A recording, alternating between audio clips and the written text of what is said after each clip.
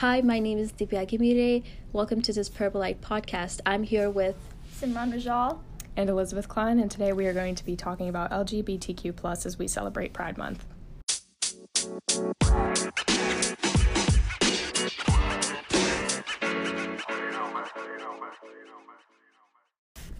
LGBTQ rights throughout the world has progressed a lot, and they have come a long way, and even though there's a lot of discrimination that still happens against those who are part of the community, a lot of progress has been made, in America, from like the Stonewall riots to now.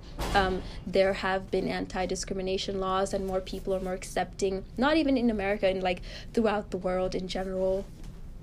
Yeah, I definitely agree that not only as Americans but around the world, we have really made some progress in making people feel like they are allowed to be their true selves and be themselves. And it's really nice that we have a month to celebrate things like this because, they, like, people of the LGBTQ+ community are really left out in a sense. And I think it's unfair, you can always have your beliefs, but really try and think from in their shoes, this is something they struggle with, and now that we're celebrating it, it means so much. And with the parade coming up, it's going to be amazing.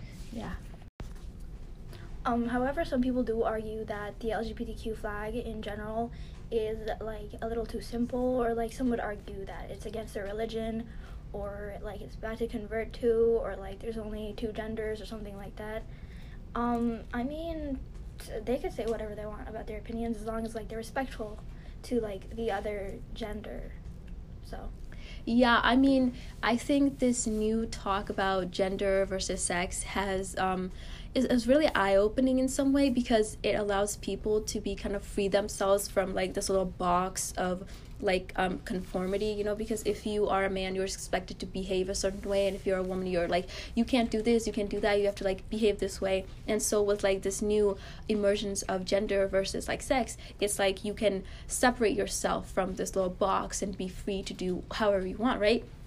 So with those who identify as men, they can wear dresses or skirts and whatever, and that's totally fine, because there's nothing gendered about a skirt. It's a skirt. Exactly. It's a piece of fabric. Why would that be seen as something that only frowned women upon, can wear, Especially with how we evolve as a generation throughout the years, you see there's many changes that are constantly being made and a lot of adapting to newer circumstances, and I think that it's very controversial, but really, as long as you are respectful to those, you're still able to have your beliefs. But I definitely think with a world evolving as fast as it is, it's important to be open to change and understanding. Yeah, progress is a really good thing. Change is good. Obviously there are some changes that could be bad, but majority of the time, this world is evolving, is changing. We are, finding out new things. There's been a lot of scientific developments. There's been a lot of technological developments, many developments in medicine, and there should be change in how, society and social values in general. So I feel this separation of sex and gender can help a lot of people escape from being trapped into this little narrow box that prevents you from being who you truly are. Mm-hmm.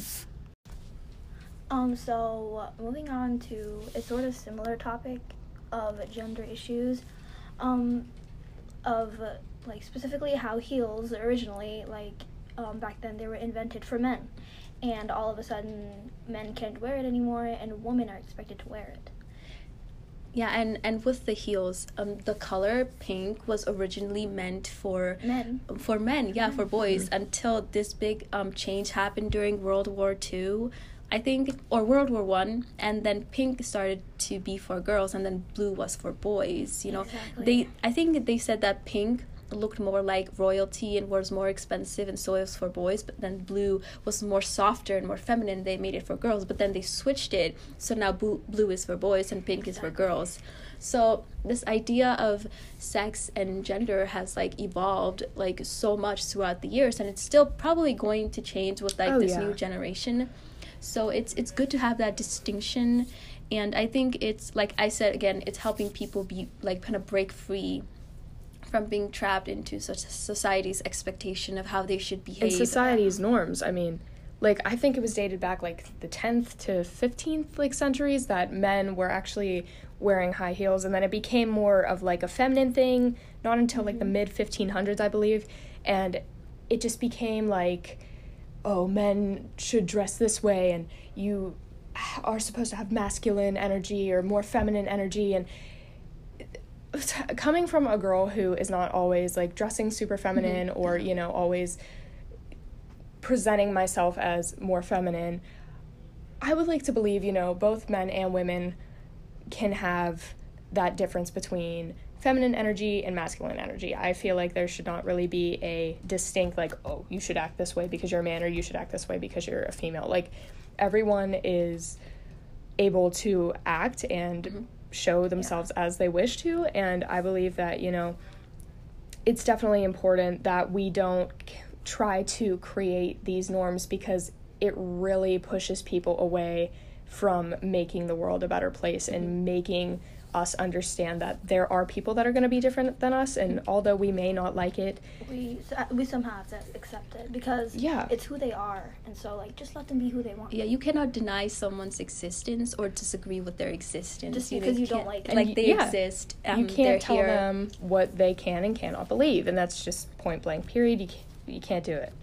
Yeah, going back to what you mentioned, like, in, 15th century, something like that. Yeah. If you take a look at, like, royal paintings of kings, they often dress in very colorful outfits with, like, jewelry. And it's, like, and that was a norm for, like, many, like, you know, royal families. Years, and it was for, like, both men and women to show their status. So they wore colorful outfits, like, really, like, you know, jewelry. But now... Gorgeous, chunky jewelry. And now it's more so, like, oh, the women wear pearls and diamonds. And when really... originally, it was the men that would also dress a certain way, and it dates back so far, and like we've been saying, the world is going to continue to change. There's no doubt about it, and people are always going to have their opinions, and, you know, I just think that fashion has really changed along with the idea of gender versus sex.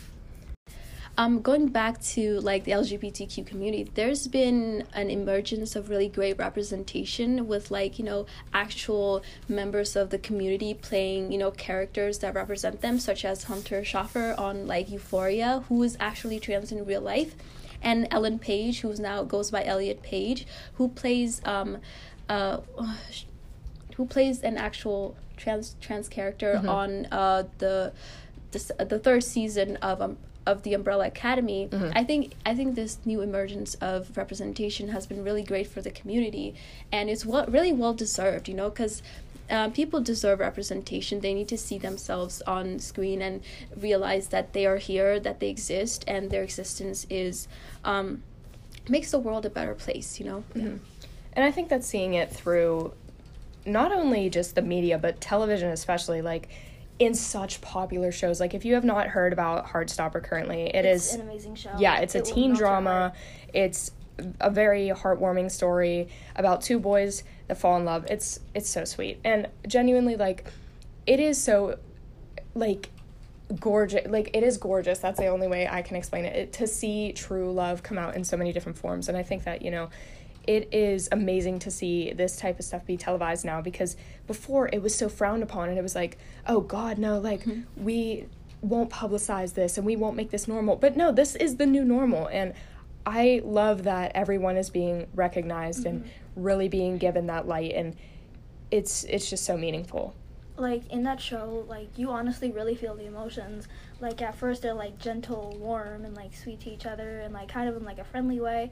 And then moving on to the episodes, like, slowly they start getting comfortable, and it just shows, like, the progression of relationships like that. And so when you see them kiss, like, for the first time in one of the episodes, you feel like the sudden excitement, and this kiss is like so. It's like, sweet. yes, we've been waiting for this. Yeah, it's pure love. It's not like anything that is out of the ordinary. It's pure love. You like, know, that just like how love. straight relationships are showed. It's the same thing for a gay relationship. It's pure love. It's nothing more than just pure love. I think they wanted to keep the relationship a secret first, and then slowly they started, like, opening up. Yeah, to show, like, you know, like, I'm not afraid of who I am. This is me. Yeah, I'm not know, afraid of society. I'm not afraid of what... You have to accept me for who I am. Yeah, and love is love, as you hear, like, it's true. It's genuine. Like, you cannot change who you love, how you love. It's a really good show. If you choose to take part in the Pride activities for this month, there is the Shore Festival tomorrow on June 3rd, and there is also the actual Pride March on June 4th. It's great to see. There's a lot of people in the community that are representing their true colors and really living up to what they have been hiding for so long. And I think it's just so beautiful to see how many people really come out of their shell and experience this happiness and freedom to finally be who they want to be. And love who they want to love. And love who they want to love.